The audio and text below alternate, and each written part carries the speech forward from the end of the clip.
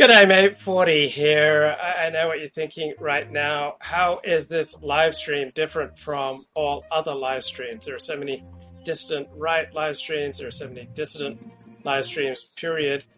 How the heck is this particular live stream different from all the other live streams going on? Like, why should you watch this one? What makes it different? And to the extent that I am offering something, right, to the extent that what I'm doing has some value, why? What's the basis for it? Why is this stream different from all other live streams? And here's the difference between this live stream and every other distant live stream of which I'm aware, is that I come from a place of gratitude and joy and happiness and appreciation for people who've been kind to me, appreciation for people who've loved me, appreciation for people who've given me opportunities, appreciation for people who've gone out of their way to help me, appreciation for people who have extended themselves to me. I come from a place of gratitude. I know that sounds incredibly corny, but just think about every other pretty much dissident live streamer of which you're aware. Right? They all come from primarily a place of victimhood and rage and resentment, that the world has screwed them over. The world has taken from them things to which they are entitled. They have had their careers crushed by shadowy figures or obvious figures in power, that no matter what they do, it won't matter, because the evil forces that they're going up against, they're just too extreme, that they'll never be able to overcome. That they might as well not do anything. It's just exceptionally brave of them to do even this small live stream, right? That's where they're coming from. It's like, oh, I was screwed over by my ex-wives. I was screwed over by the police. I was screwed over by my employers. I've been screwed over by my family. I've been screwed over by my life circumstances. I've been screwed over by this neoliberal system. I've been screwed over by America. America promises the dream, but America does not deliver on the dream that it promises. Where is my share of the American dream? It's this rage, this resentment, this burden that pretty much every other distant live streamer carries with them. And these people are frequently smarter than I am. They're frequently more eloquent than I am. They're frequently more exciting to listen to. They're frequently more compelling. They are more entertaining. Right? They are more proficient at the skill of live streaming. They understand your pain. They share your pain. They're going to fight for you against the elites. Right? They're going to go to battle for you. They're going to hail victory on your behalf. Right? They've got this grandiose romantic vision. Oh, also, most other distant live streamers of which I'm aware are romantic. So they think that one individual against the system can perhaps set things right. But the neoliberal system, with its committees, with its bureaucracies, with its tenure processes, with its peer review systems, with its government reports, all right, you can't rely on the mainstream media to get at the truth. You can't rely on our legal system to get at the truth. You can't rely on government that all the elites are against you. They're all trying to screw you over. But me, I'm on your side. That's kind of the gig that they give off. And so they come from this place of rage and resentment. And it's palpable, and you see how it affects their worldview. Like, I come to you and I say, wow, we've got a lot of really good things going on in our society, in our lives, with our families, with our opportunities, with work, with making money, with building something in a community, with volunteering. And they come from a place, the odds are just so stacked against us. This system is just so rotten. We just have to burn everything down because if there was any fairness in this world, I'd have my own show on Fox News. I'd be a paid commentator on ABC. Instead, I'm stuck here trying to find some live streaming outlet for my thoughts, which the system finds so dangerous, so subversive, that they're just trying to crush me. And if you'll just hit up my Patreon, I'll continue the fight on your behalf. I'll take the slings and arrows of outrageous fortune to protect you because I'm fighting for you, the little guy, against these shadowy, nasty global elites who are trying to screw us over at every time. And we need to essentially just burn down the whole system because it's just so irredeemably corrupt. Right? That's the ethos that I tend to detect from almost every other distant right live streamer, and then that just feeds through in the way they view the world. Look, you are Jewish in about the same way that George Santos is Jewish. Oh boy. So somehow people think that this is like a really killer diss, that I'm going to be, I'm going to be shocked, I'm going to be hurt, I'm going to be appalled, I'm going to be knocked back, I'm going to be intimidated, I'm going to be diminished, I'm going to feel demeaned, I'm going to feel ashamed, I'm going to be rocketed back to reality when the 1073rd guy comes in. Oh, I don't believe you're Jewish. Well, it doesn't really matter what you think, right? What matters is what my fellow Orthodox Jews think. And when I go to an Orthodox synagogue in Australia, in Los Angeles, in San Francisco, as I make my journeys around the world, Montreal, England, I count in a minion. I have all the same privileges as every other Jew. So you can't point out any single area where I'm not counted as Jewish. I get set up on dates with Jewish women. I am asked to take on roles in the community. Right? I am entrusted with confidential information about what's going on in the community. Now, I'm enlisted to help in this area or that area. So, yeah, 1073, distance. Oh, we're going to diss Luke. You're not really Jewish. But you can't name any particular area where I'm not counted as Jewish in the Orthodox Jewish community. So it doesn't really matter what you think. It's like it doesn't affect my happiness. Like you can believe that salvation is only through Jesus Christ. You can believe in QAnon. You can believe in the English cricket team. It doesn't really matter. What matters is the people that I primarily spend my spare time with, my religious community, and there's no problem, right? What can you name in Orthodox Jewish life that I don't get to participate in because I'm not Jewish? Like, what privileges are taken from me? How am I restricted? How am I demeaned? Like, how am I mistreated? Like, people just like laughing behind my back any more than they laugh or comment at other people behind their back. So, when you come at the news from a place of gratitude, your immediate response is that let's burn everything down. Let's just tear everything down. And so that's the response primarily on pretty much every other live stream. I haven't been given what's owed to me. I've been screwed over by the system. I've been screwed over by life. I've been screwed over by America. And here's just another example of how our elites are corrupt. Here's just another example of how people like you and me are being screwed over by the system. So there's this rage, resentment, a grandiose sense of entitlement, which seems to characterize almost every other dissident live streamer of which I'm aware. Like vast overestimation of their own abilities, their own wisdom to be able to detect what's really true through all the BS that the globalist elites are trying to shove down our throat. And I come from a perspective, I'm so grateful for the people who are kind to me. I'm so grateful that even though we don't have a perfect law and order system, that it's better than nothing, that it's better than what I saw in India when I went through India.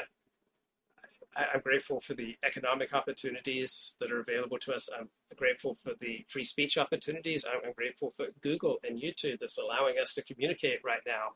I'm grateful for Rumble. I'm grateful for Odyssey. I'm grateful for Twitter. I'm grateful for Elon Musk taking over Twitter. And however imperfect he has been as the CEO of Twitter, for all his stupid tweets and stupid decisions, Twitter is a far more free place. Twitter is far better place than it was 4 months ago before he took over. So when I look at Elon Musk and Twitter, I primarily have a sense of gratitude, right? I don't judge Elon Musk against a perfect standard, right? Whenever you judge anyone against a perfect standard, they'll always fail, right? So I'm not nursing some grudge or resentment that, oh, Elon Musk's just another billionaire who's going to screw us over. And, look how he didn't intervene when Steve Saylor got suspended, right? Elon Musk is imperfect. Twitter remains an imperfect communication medium. It's far more free than it was 4 months ago. So I have a sense of gratitude for the extra freedom that Elon Musk has given to us. Ricardo says, I believe in that Waffle House white girl Christmas Day brawler. You didn't undergo an adolescence of sustained bullying. Yes, and you know what? I'm grateful for that. Because I was raised in private Christian schools, and in the private Christian schools which I attended, there wasn't very much bullying. And then I went to a public school in Auburn, California, where there was more bullying, but it wasn't horrible. It was just, I was scared a little bit, but it was just a moderate amount. And so I'm grateful for those opportunities, right? That I got to have a childhood free of sexual abuse, like free of hunger, free of crime. Like, there was no crime around me. My parents didn't commit crimes. People we know weren't out there committing crimes. There wasn't like a whole bunch of nasty bullying, right? There's just so much to be grateful. And so I take that with me when I don't look at the news. I don't immediately look at the news through the framework of, oh, here's how people like me are getting screwed over. I'm not looking at the news through the framework of, oh, my father was in a position of religious authority. Now I just instinctively hate everybody in authority. I don't look at the news primarily through the framework of, oh, my father abused his rhetorical abilities. My father took advantage of his religious authority. Therefore, I hate everyone with authority. I hate anyone who's up there speaking down at me. I just hate them with a passion. Right? I'm able to recognize my father's a flawed human being who did many good things for me, and in some ways he set me back. But I tried to keep my primary mode, my primary being centered around gratitude for the people who've been kind and good to me, and then looking out at the world, looking at the news from that perspective, not let's burn it all down because I am being given what's due to me. Ricardo says, I am so grateful for the propaganda put forth by the mainstream media. Okay, well, where is it better? Do you think the mainstream media is better in Nigeria? Do you think it's better in Serbia? Do you think it's better in Japan or in China? Like, in what real world country do you think the mainstream media is so much better? Right? The mainstream media is flawed in the United States, but generally speaking, it's far more ethical than news media in Europe and England. So our system is flawed, our financial system, our political system, our media system, our academic system, our NGOs are all flawed. They're all dominated by leftists. I'm not aware of countries that are doing things a whole heck of a lot better. So I live in the world of reality. I'm not going to judge America against some standard of perfection that I have in my mind that is not replicated anywhere in the world, right? I judge America by what are the possibilities set forward by other countries. And if other countries aren't providing just incredibly superior media or financial systems or political systems or academic systems, then I think I judge America on that relative basis. I am grateful for Luke Ford. Luke Ford made YouTube super fun. Eat, pray, Luke. Luke is in line for a Lifetime Achievement Award. Look, David Cole, Ron Owens are on the Jewish Nazi neighbor.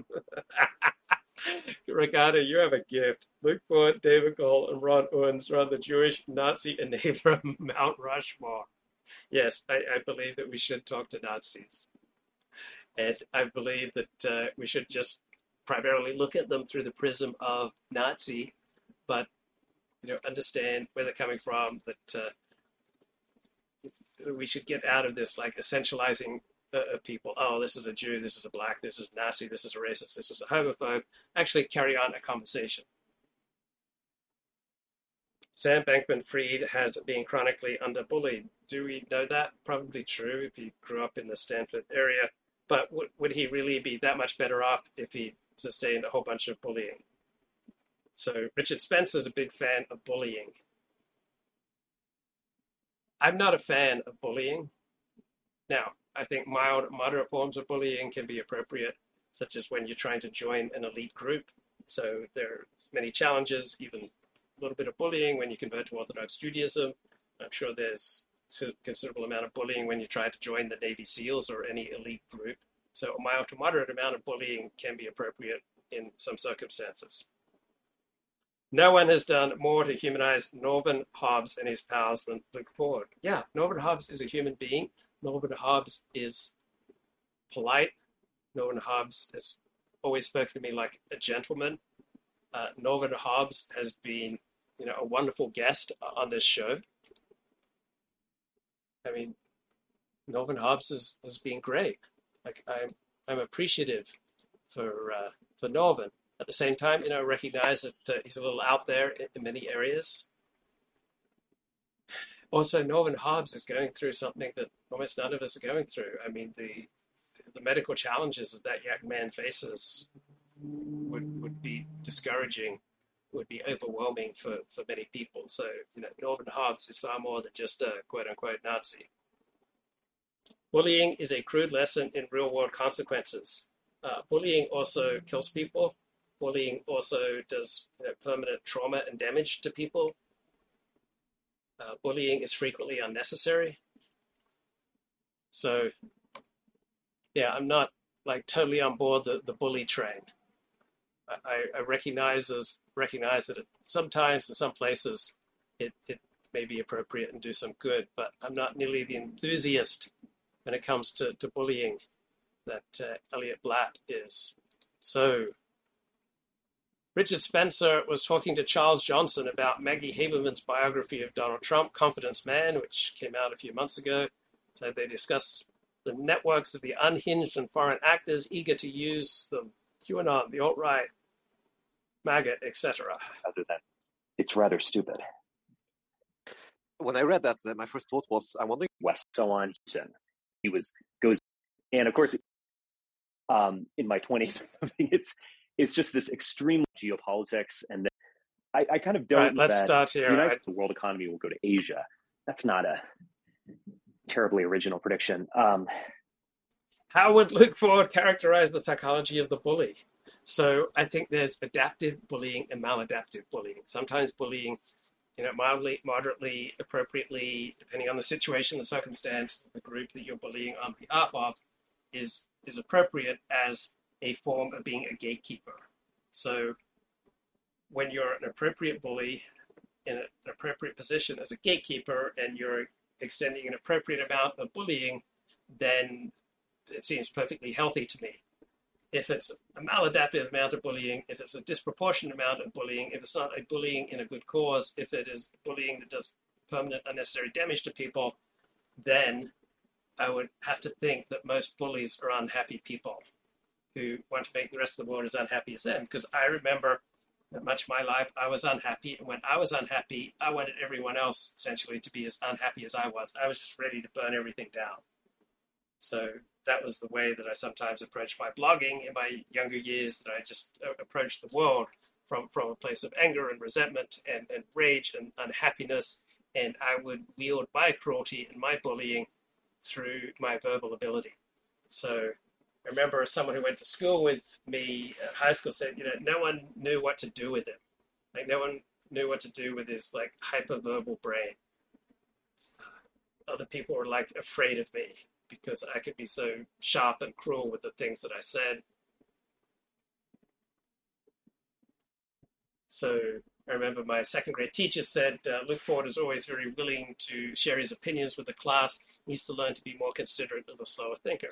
So I think for much of my life, I was unhinged, unbalanced, frequently cruel to myself, to other people, with many antisocial tendencies, such as not sufficiently checking my facts when I was blogging, not putting things in appropriate context, not extending sufficient empathy for people that I was writing about or interviewing or talking about just in daily life. I was coming from a pretty damaged, hurt place. And I'd like to think that over the last 6 years or so, last 6 to 10 years, but mainly in the last 6 years, I started to even out and start coming from a healthier place. So he was just making these, but some of the more outlandish predictions were that the United States would undergo civil war and Texas would secede and link up with. And Glyn Medley says they have debunked the once fashionable notion that bullies suffer from low self-esteem. So I don't think it's low self-esteem, but I don't think it's happy. Like, can you imagine, why would someone in a happy place go around doing gratuitous harm to other people? That's just not reality as I see it. Okay, reality as I see it, happy people tend to be kind to themselves, relatively kind to other people, moderately helpful to other people, and don't distract themselves from whatever's important to them to just go around doing needless harm to others, which is what I would associate with maladaptive bullying. Like, I know happy people. I feel like I'm a happy person. I don't wake up in the morning looking for who can I put in their place today?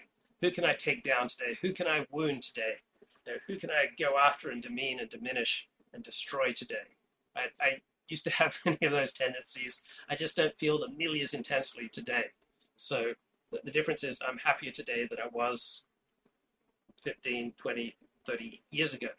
So that's my experience of reality. Tell me, do you see happy people going out of their way to be needlessly cruel to other people? First of all, that is against your self-interest, because when you hurt people, they usually try to find ways to get revenge on you.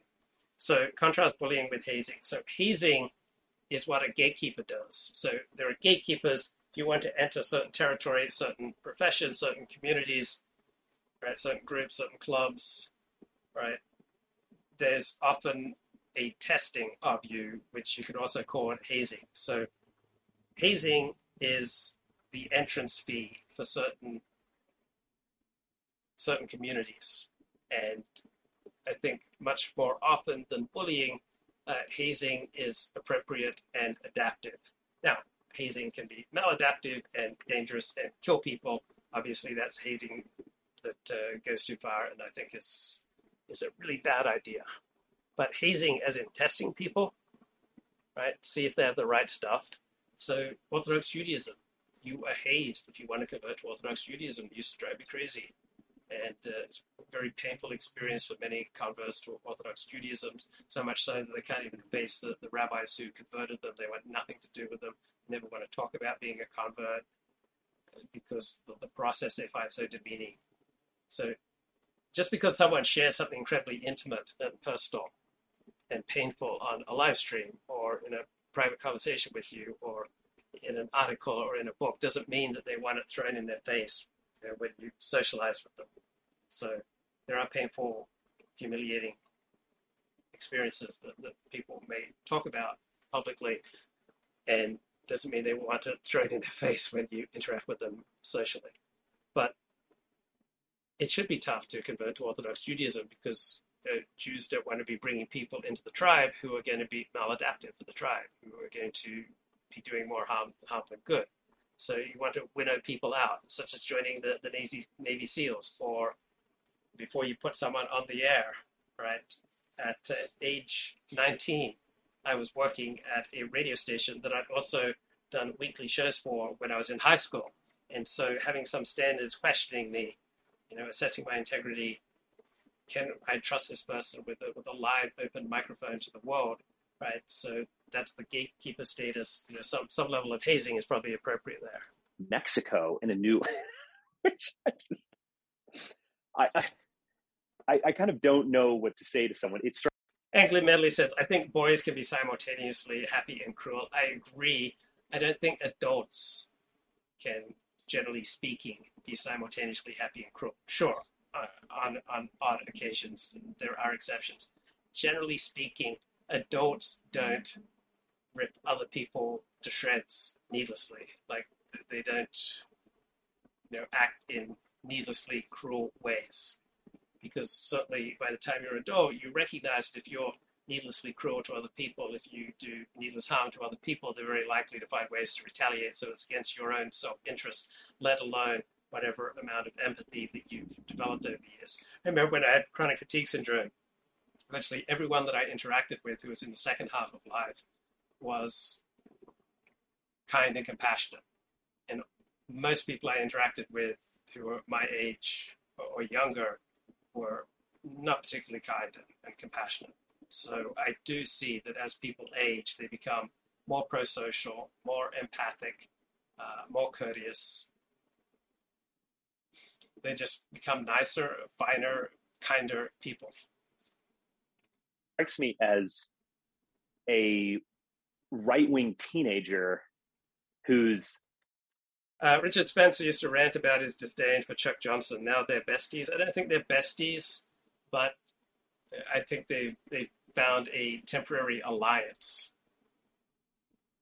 And I think both Chuck and Richard recognize the mercurial nature of their own selves and how they've both spoken out or acted in sometimes ridiculous ways. And now they're older and wiser and perhaps more willing to forgive. maybe read just a little bit about geopolitics. And then, I mean, it kind of even reminds, I mean, to be fair and self-critical here, it even reminds me of some of the kind of wild-eyed things that I would come up with in my 20s or something. It's just this extremely... So Richard there has more self-awareness than your average live streamer, right? So he's confessing there to the wild-eyed predictions that he used to make. So there are glimmerings of self-awareness in Richard Spencer, which makes him a cut above most other commentators. Now, are you optimized for truth? Like when it comes to public discussion, are you primarily interested in what is true or in point scoring or what is effective or what will make you feel good or what will provide cathartic relief? Or are you primarily optimizing for popularity, for helping your own side? So my self-conception is that I aim to be primarily optimized for truth. So that doesn't mean I pull that off. It doesn't mean that I am always optimized for truth.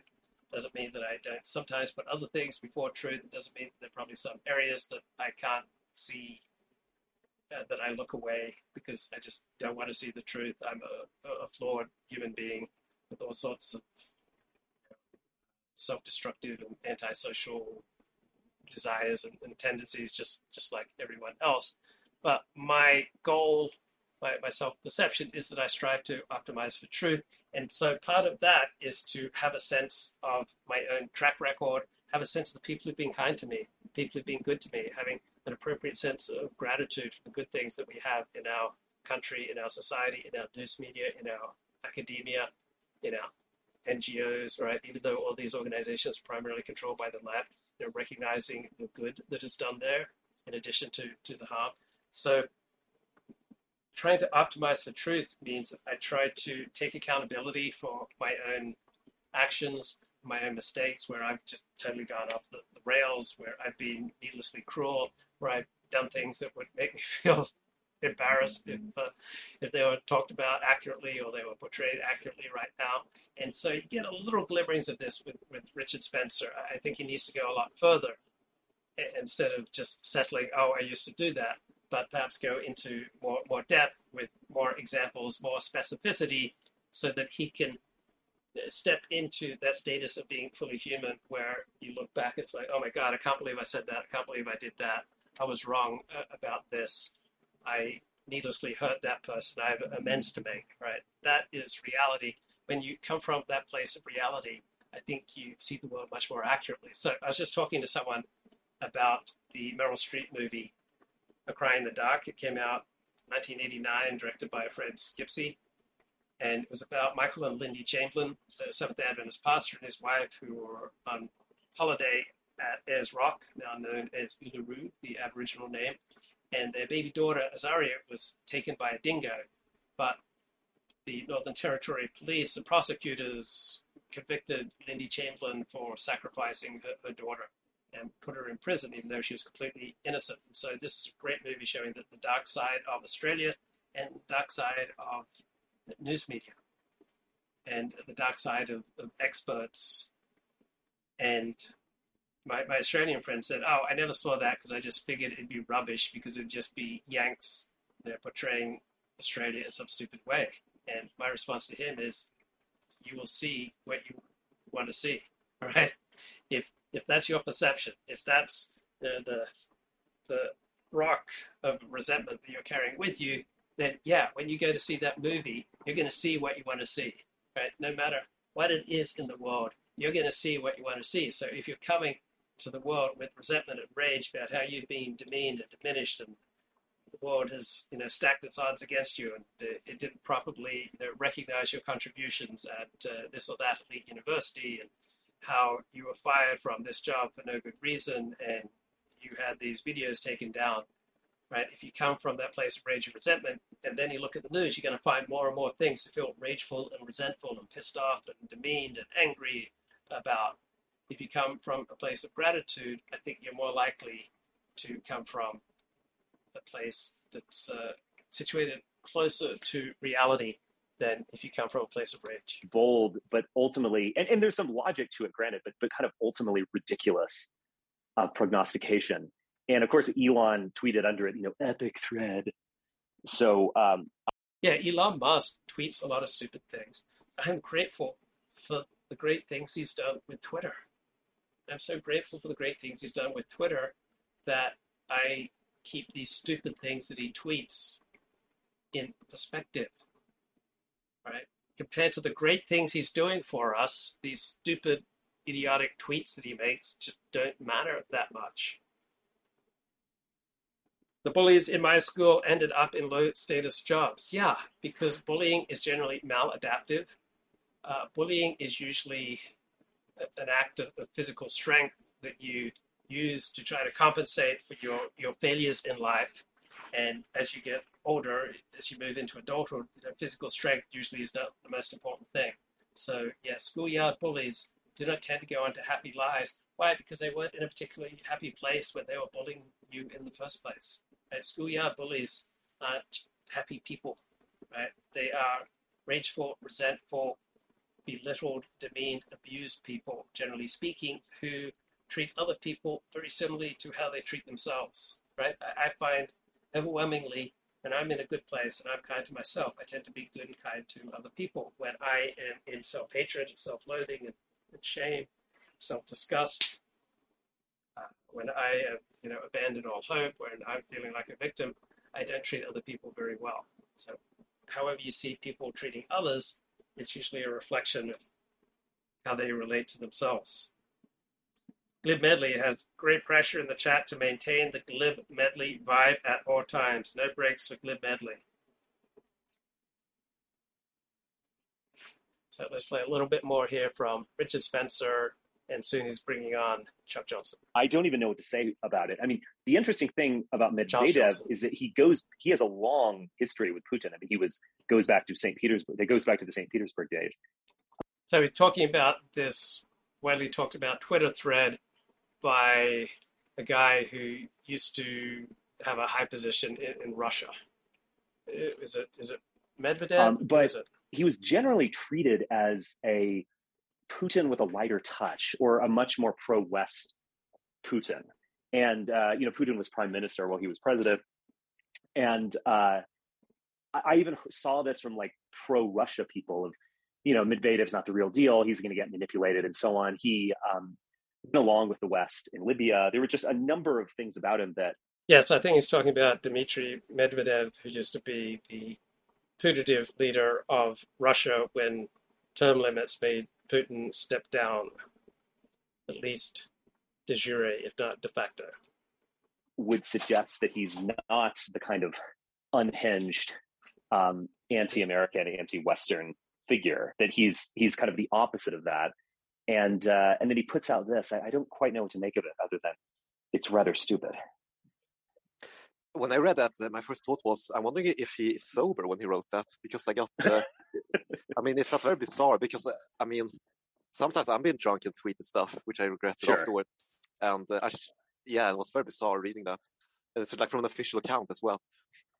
Oh, yeah. It's just, again, I almost want to forgive it on some level, because it reminds me of the outlandish theories that I came up with when I was like 25 or something.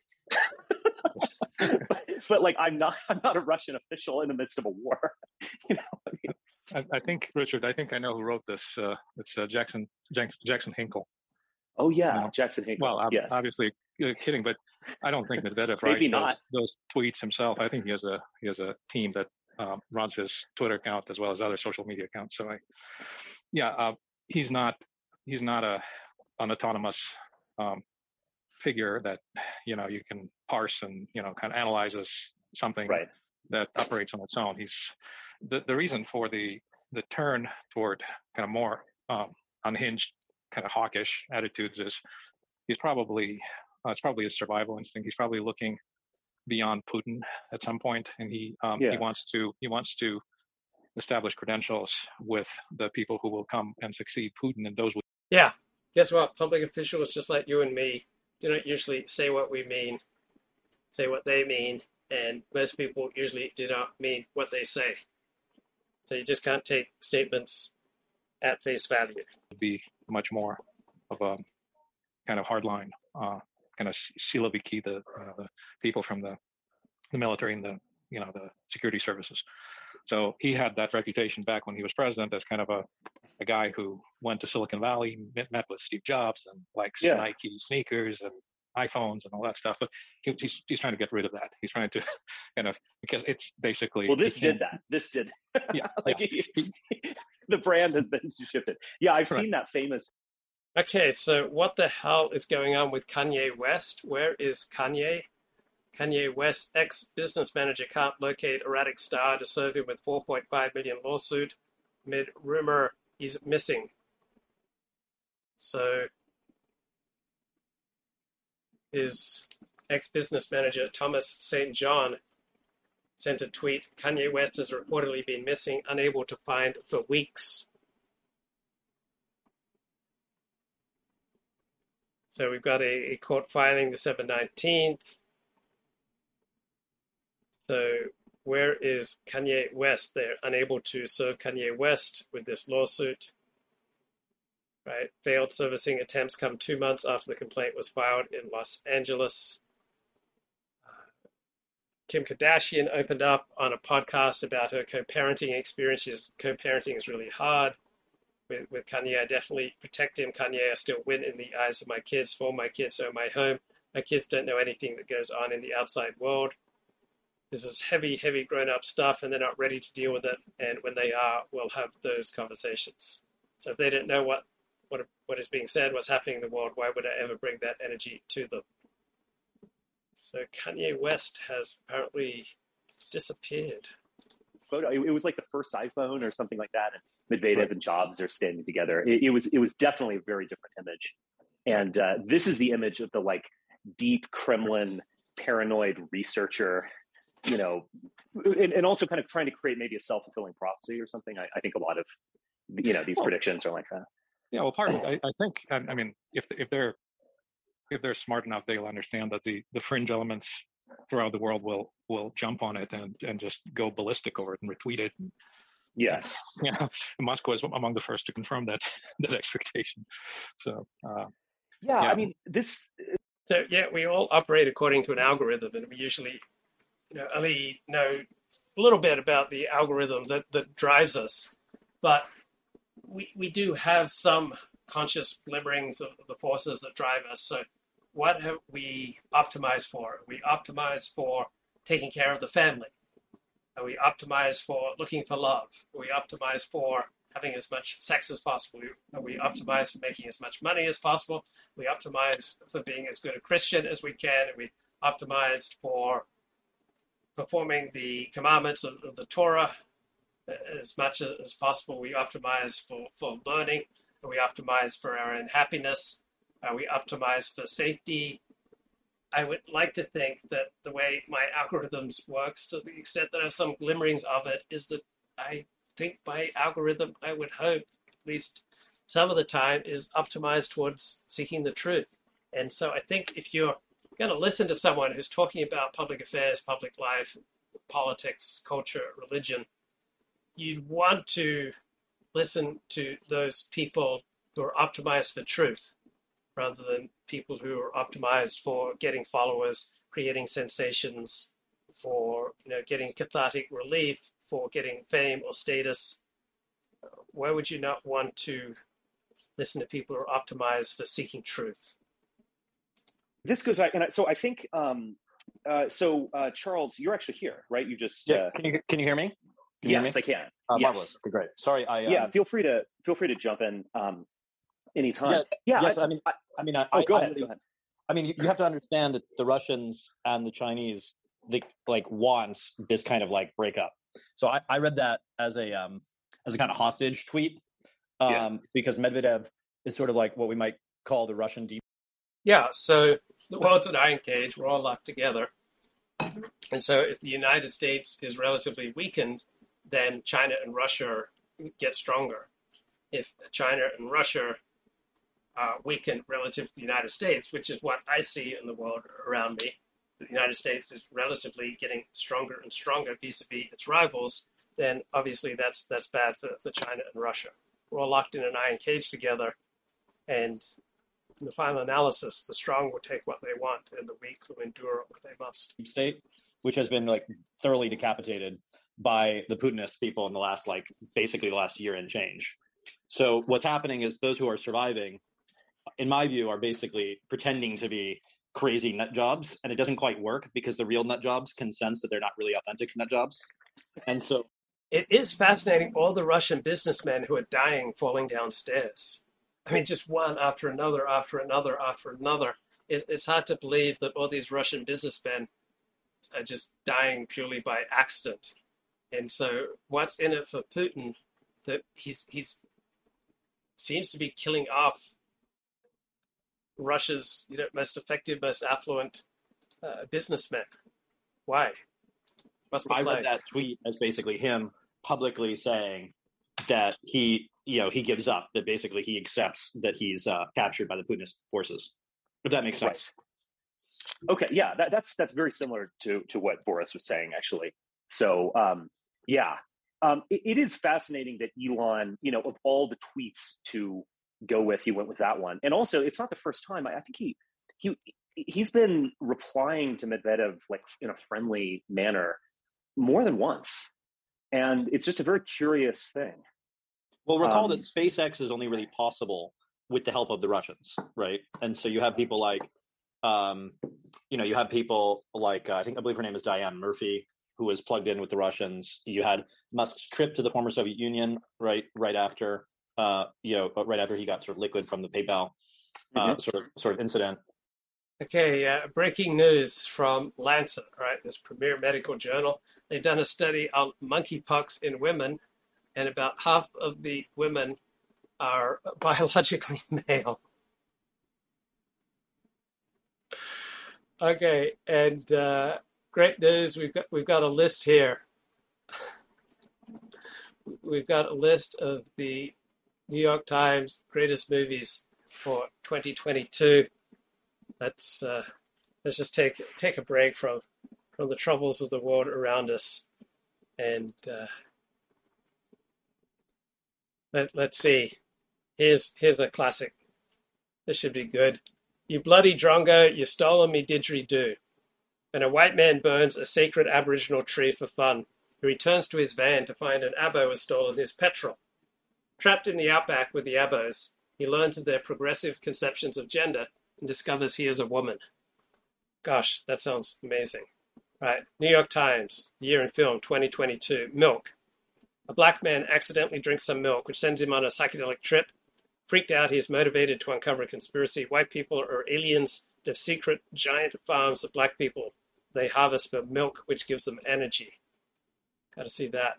Jiro dreams of mass immigration. Sequel. When sushi chef Jiro discovers that his Nigerian employee Bongo Bongo's work visa has expired and that he will soon be deported, he starts a campaign to change Japan's outdated and racist immigration laws, and so to change Japan forever. Another shower. An elderly Holocaust survivor living in Ukraine during Putin's invasion struggles in his life as the war takes its toll. These scenes are contrasted with flashbacks to his time as a boy in Auschwitz, and parallels are drawn between the Holocaust and the current war.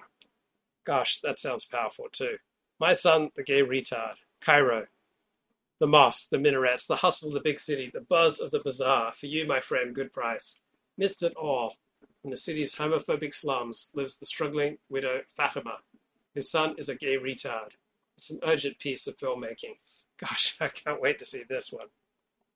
Rape.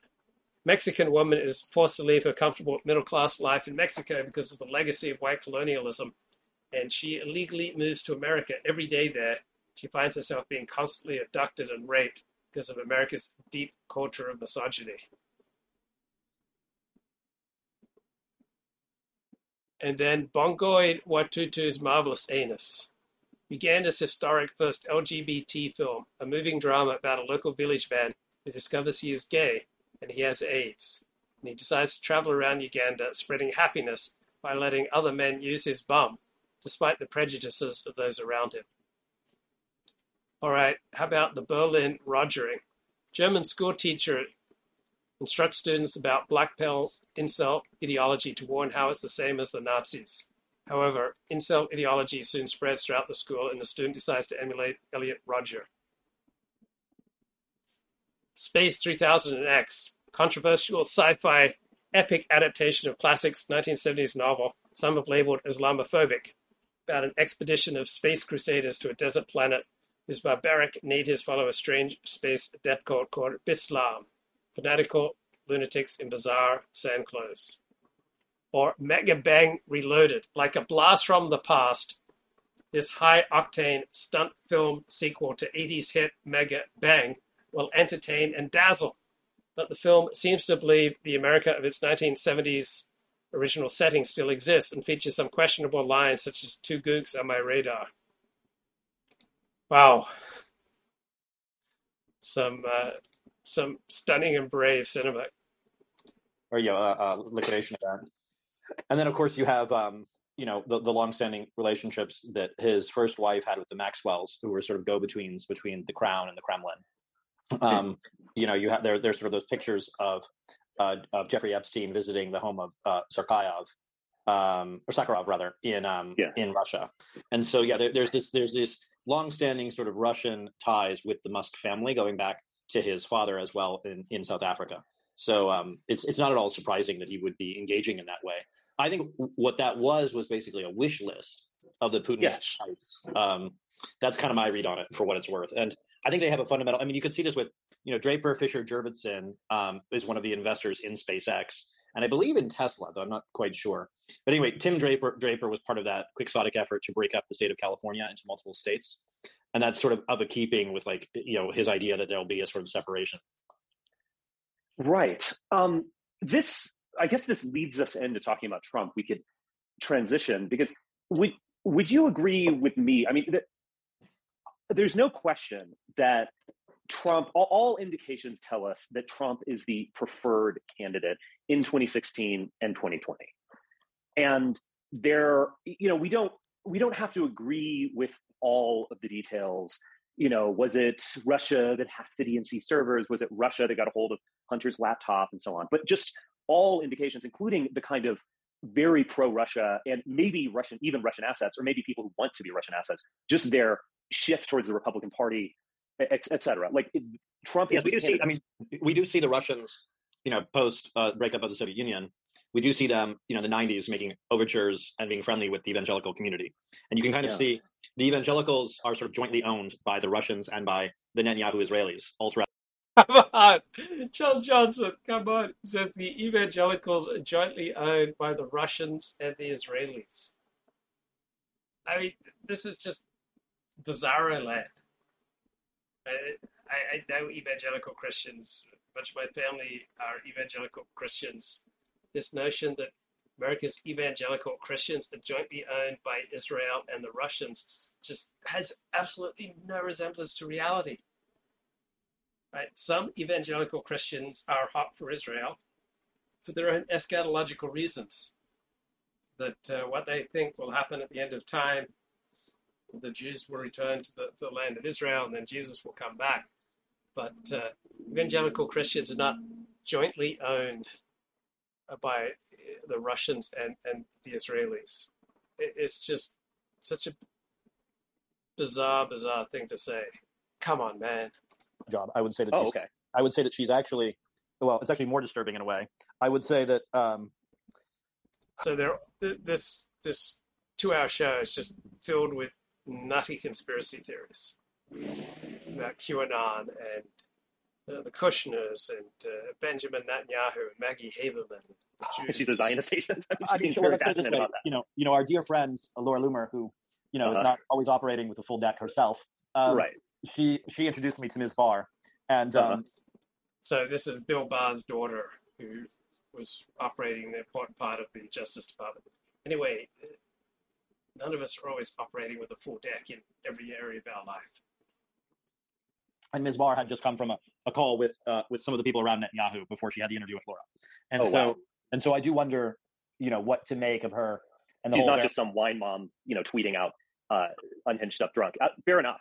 Yes, I appreciate it. And by the way, that is also very disturbing to me because, I loved her work when I was growing up, and I would sneak television at my cousins' houses or whatever, right? So sure. the degree to which these ops are running. Roseanne but Barr, I am encouraged, the first person who was, you saw the Danish filmmakers. Yeah, so Roseanne Barr is part of some bizarre conspiracy along with the Russians and the Netanyahus and Donald Trump and the FBI.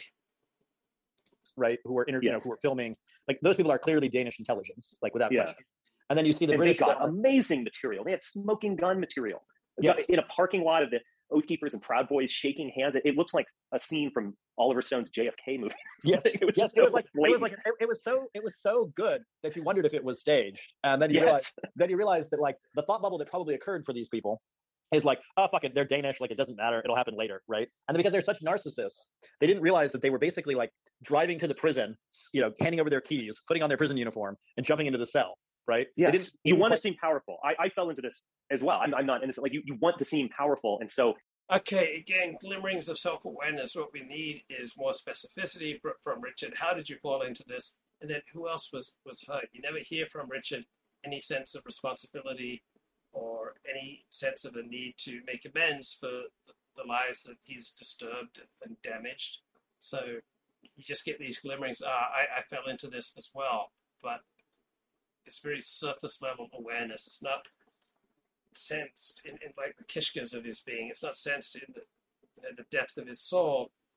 If he was able to sense that and begin making amends for that, and to recognize not just the good things he's done, but also the damage that he's done, then there'd be help for Richard getting on a good trajectory and becoming a pro-social force in the world. But for now, all we get are these small glimmerings of awareness of his own humanity. When someone allows you to seem powerful, you take the bait.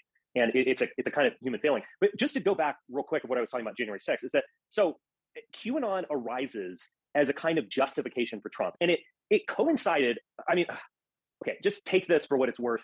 It coincided with basically Charlottesville happening and kind of diminishing severely the brand of the alt-right and so on, because there was talk of Ted Cruz going on saying these are terrorists and blah, blah, blah. And it also came about at a time when I was criticizing Trump pretty heavily, and there was a lot of kind of, okay, Trump, you need to put up or shut up. You are in charge, you've got Congress, you've got the presidency, and what are you doing? You're doing Paul Ryan's agenda, and then you're signing on this omnibus, which he supported, and then decided to renege his support later, and very similar to what was going on this past week. So it occurred as this kind of conspiracy theory of trust the plan, don't criticize him on the basis of objective reality. Don't read the news. The news is all fake. There's a kernel of truth to that. Right. So as Mickey Kaus remarked a couple of months ago, Richard Spencer did tremendous damage to Donald Trump. Richard Spencer probably did more damage to Donald Trump than any other person aside from Donald Trump. But Richard has absolutely no sense of this. He doesn't carry any of this in his heart and in his soul and in his consciousness and the way he looks out at the world.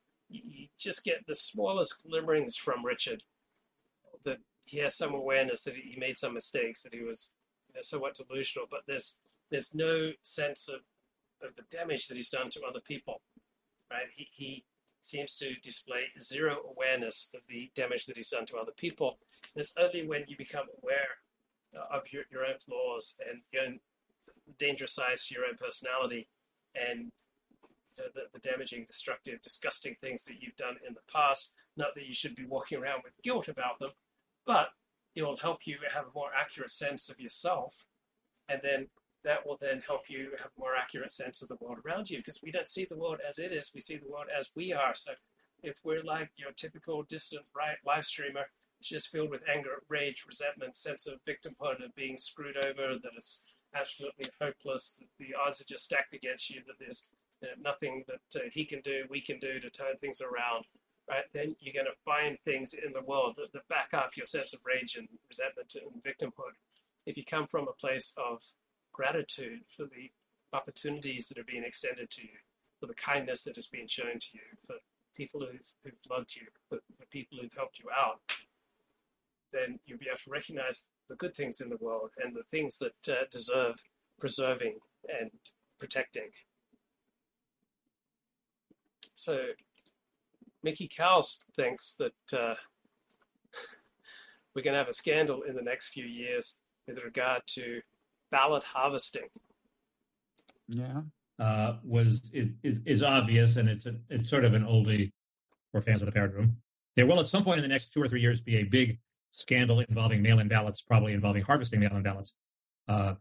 People say, well, it worked in Oregon. It's worked in Oregon so far.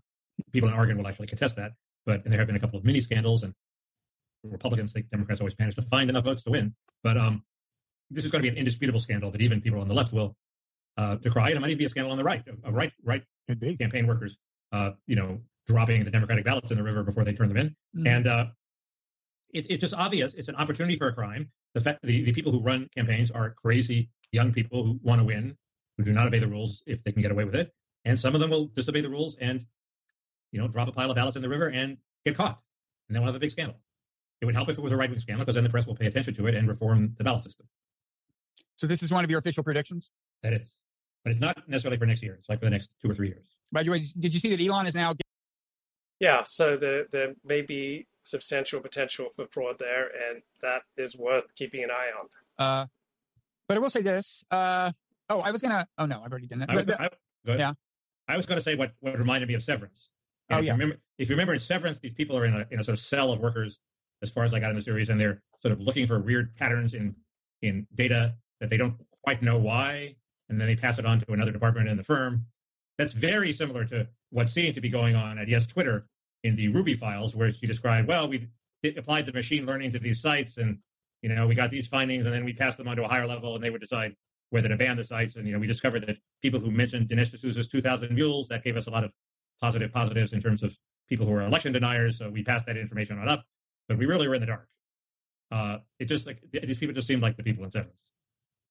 They're sitting at their desk connecting various dots. Of course, in Severance, they don't understand what the point of the dot connecting is, but there's some kind of intuition that's being harnessed in ways they don't understand. But these people seem there were large parts of the process that they did not understand. Yeah, I will say, some interesting stuff is coming out of Twitter files. These weren't Twitter files. This was another leak separately. Oh, was it? Yeah, what was it? Who did it? People leaked to this PR woman, Ruby. I talked about her before, the Ruby files. Oh, okay. Anyway, go ahead, sorry. No, I mean, the FBI stuff is interesting. The problem is getting a reliable sense for how often were the requests. I mean, let me put it this way. If if the FBI goes to any social media company or, and says, if we have some people we're worried about, will you at least read our emails and just take your own look, make your decision? They're all going to say yes. And if the New York Times is about to break a story based on top secret documents, and the government says, well, can we at least make our case to you that you shouldn't write the story? New York Times is going to say yes. So it's not shocking that the FBI was submitting stuff. What we need to know is how judicious was Twitter in handling these. And Mickey Kaus has a great point coming up. He says that when Democrats when the mainstream media decides that they need to be rid of Joe Biden, that he shouldn't run for a second term, then they will use the Hunter Biden laptop story and the 10 million set aside for the big guy. Then they will seize on that as a nail in Joe Biden's coffin to stop him from running again. So when this story becomes useful to Democrats in power, they will use it. And this gets they were not exactly New York Times and the Pentagon Papers case. Let's put it that way.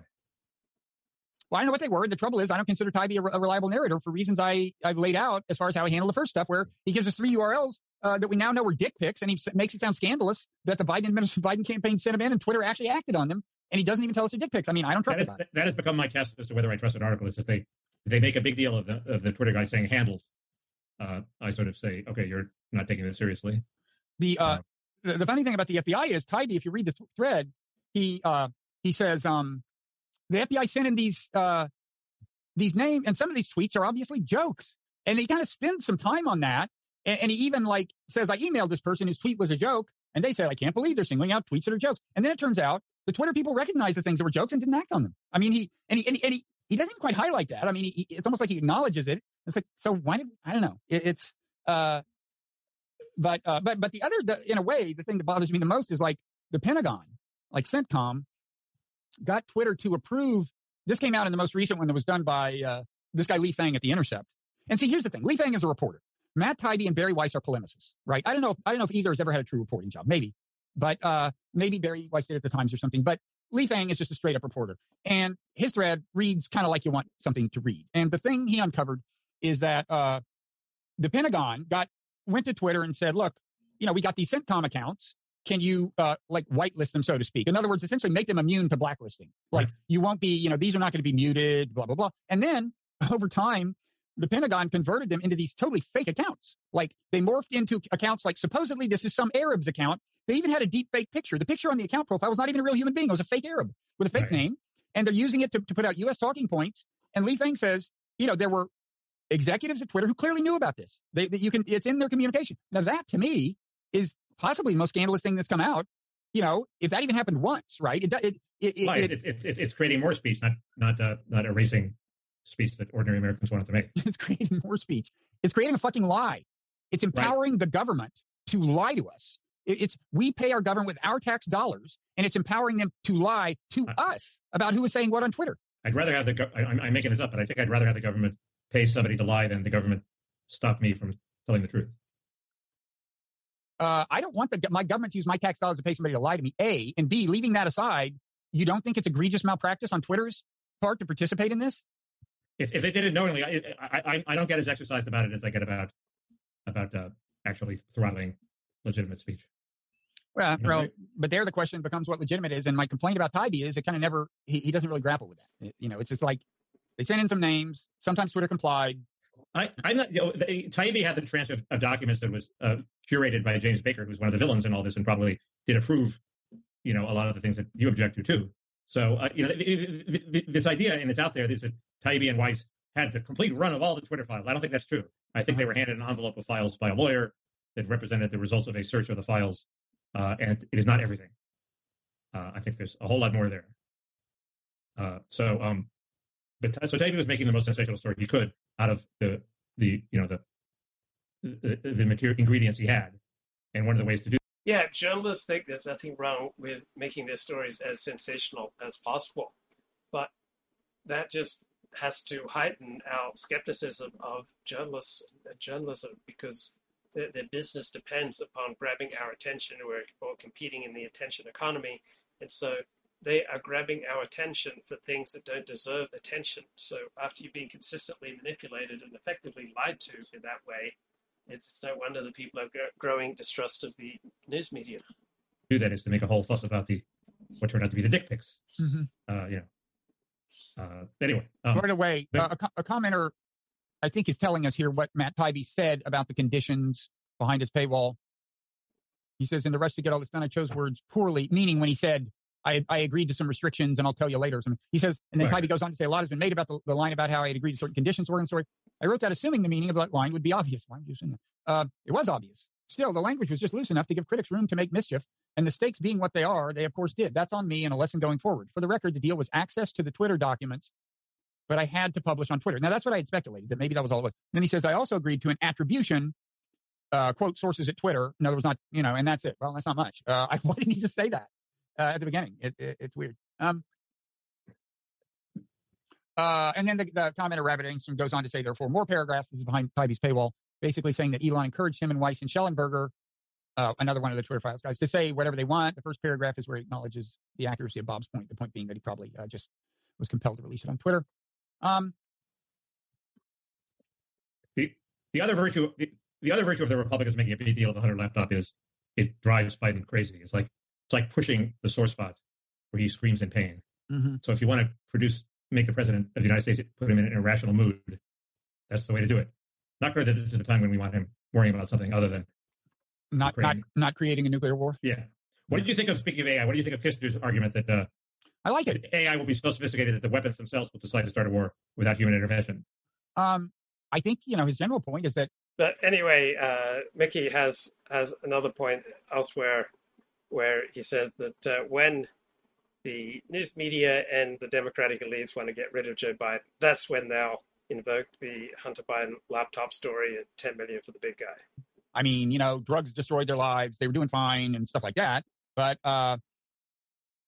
it could be. Look, change is problematic. And now all these people are never going to get jobs because Joe Biden is letting 10 million hardworking illegal immigrants across the border who are going to take the jobs that they otherwise would have. Could be. Just to wrap it all up here. Yeah, I was wondering whether we were going there or child tax credit, but the child tax credit will give them the money to buy the drugs. Now, he's probably secretly happy that this court has said they have to sustain the COVID policy on immigration, right, of not letting. You would think that he asked the court to not. So this is Mickey weighing in on the root causes of homelessness. Cocaine with fentanyl. I mean, don't they want people to think they're taking cocaine? I mean, fentanyl's a totally different effect. I don't understand that. And why would they want to kill off the fentanyl exacerbates the effect of cocaine. But anyway, when I see somebody and it said he was on cocaine, I think, so what? He's probably not more if dangerous the than cocaine's cut with fentanyl. I mean, there's certainly a lot of. I mean, there are tons of musicians and actors who went through a cocaine phase and then had to get off it completely. I don't think there's a ton of people who stay on it and use it moderately, and it doesn't significantly impair their performance. I don't think there's. I think people go through the phase, they don't die, but they realize. I'm not saying it's good. I'm just saying, is it bad enough that it should be criminalized? That's all. People fuck up their lives in 100 different ways. Yeah, There's another way they can fuck up their life. There's that argument. I mean, I guess the Netherlands has experience. Supposedly, there's some cautionary tales there. But speaking of people who are fucking up their lives, I was thinking, LA has this big homeless crisis, and I think it's now been declared an emergency. We did not elect the Republican in sheep's clothing who was going to solve it by building $84,000 little yurts for everybody. So we're back with the. I like the phrase. I like the phrase "Republican in sheep's clothing." By the way, but go ahead. I would have voted for him if I could vote for him, but I couldn't. But so you always wonder, what's the root cause of homelessness? Okay, and the liberals will tell you the root cause is lack of affordable housing, which obviously has something to do with it. But when you offer people affordable housing or clean housing, often they turn it down because they would rather live their lives on the streets where the rules against taking drugs do not apply. And you also worry that if you do give them decent, clean, small size housing, that will just attract more people to come to California and also get their housing. Why not? If it's free. And the root cause of it is obviously, when you think of it, the same root cause as the fentanyl crisis in the Midwest and why was there this populist uprising against globalism? It's because unskilled people don't have the jobs they used to have, and the jobs themselves were socializing. So you have some guy who's on the streets in California. He's taking drugs. He's undisciplined. If he'd been back home in the pre-globalization era, he would have had some lousy job, but it would have required him to show up every day to do his lousy job, and he wouldn't be homeless and on drugs in California. Maybe he'd even have a family. So it's all the same problem. The problem of globalization, of the screwing of the unskilled, the wage worker. Yeah, could be. I mean, you'd have to look at how these people got there. I don't know. I mean, the official party line is that they're homegrown. That doesn't, of course, solve the problem, but I don't believe it. I mean, you certainly come across cases of people where that wasn't the problem. I mean, drugs destroyed their lives. They were doing fine and stuff like that. But it could be. Look, change is problematic. And now all these people are never going to get jobs because Joe Biden is letting 10 million hardworking illegal immigrants across the border who are going to take the jobs that they otherwise would have. Could be. Just to wrap it all up here. Yeah, I was wondering whether we were going there or child tax credit, but the child tax credit will give them the money to buy the drugs. Now, he's probably secretly happy that this court has said they have to sustain the COVID policy on immigration, right, of not letting. You would think that he asked the court to not do that. He asked the court to end Title 42, and it's not clear that the court won't just do that. The only people holding it up, I think, are the states who want to extend it. And I don't see where they have that much sway with the court. I mean, if Biden wants to end it, he's the executive authority. He can end it one way or the other. If he failed to follow the Administrative Procedure Act, he can go back and follow the Administrative Procedure Act. Maybe he'll take his sweet time about it. But I think the administration is pretty determined that it will end because they've made the calculation that when the huge surge happens and the already huge numbers of people pouring across the border doubles or triples, the public won't care because the mainstream media won't show them the pictures. And the country can absorb 10 million people. Well, we saw pictures of El Paso, right? Right, and for some reason, for a few days, the networks all carried it, and I was very suspicious that there was some reason why they did. I think it was for lack of anything else to cover. I don't think they're still covering it, and I think that's the lesson of the Mayorkas era was, as long as they're not pictures of 10,000 people huddled under a bridge, he can get away with it, and the midterms validated that for them. If they'd lost in the midterms, maybe there would be some change, but it didn't seem to cost them that much in the midterms. So I think they're determined to move straight ahead, and it won't change until there's a change of president. Okay, ex-CIA officer here says that something's going to happen in 2027. I wonder what's going to happen in 2027. And I would say I've heard 2027 in a kind of an official capacity I can't reveal.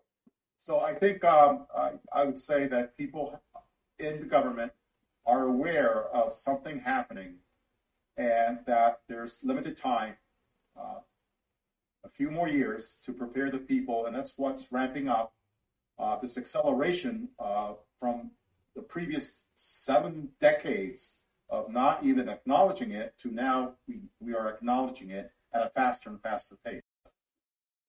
Okay, that's former CIA officer John Ramirez claims the government's aware of an impending event in 2027, which will reveal something quite significant the people are being prepared for. So this has received 1,000 retweets. What the hell? What the hell, guys? What are they talking about? What's happening in 2027? All right, let's go to decoding the gurus. When in doubt, let's decode. All right, Chris Kavanaugh, Matt Brown. Corrupt and needs to be destroyed. This is why I think people like Stuart Ritchie and Ben Goldacre and stuff are important, because they obviously are very openly critical. But even in that case, Brett dismissed Stuart Ritchie's negative review of his book as being like a postmodern take, which it doesn't matter that he's quite a heterodox figure and somebody that's published on science. Like Brett Hill just said he wasn't interested in science and he's like postmodernist, so that's why he doesn't like the book. Yeah, look, here's my take on that, Chris, which is that, it's very hard to beat something like this because when you optimize for public appeal, and you focus on making that your main priority, then you are going to do better for the people than the people that are optimizing for just merely being effective or being true, right? So, we have the same problem, and it's existed for years, right, with complementary and alternative medicines as opposed to conventional medicine. Conventional medicine is unpleasant, alienating, treats you like a piece of meat, doesn't feel good in any way, shape, or form. Nobody enjoys visiting a hospital.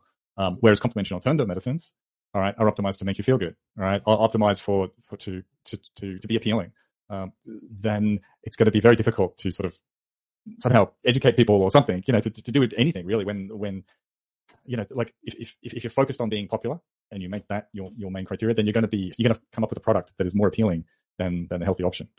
So yeah, I think it's the same thing with academic whatever knowledge versus these pretenders, because they make it their business. I mean, apart from because it's a full-time job for them, right? Like those names, someone was asking about statisticians, right? Trevor Hasey, Leo Bryman, David Donahoe.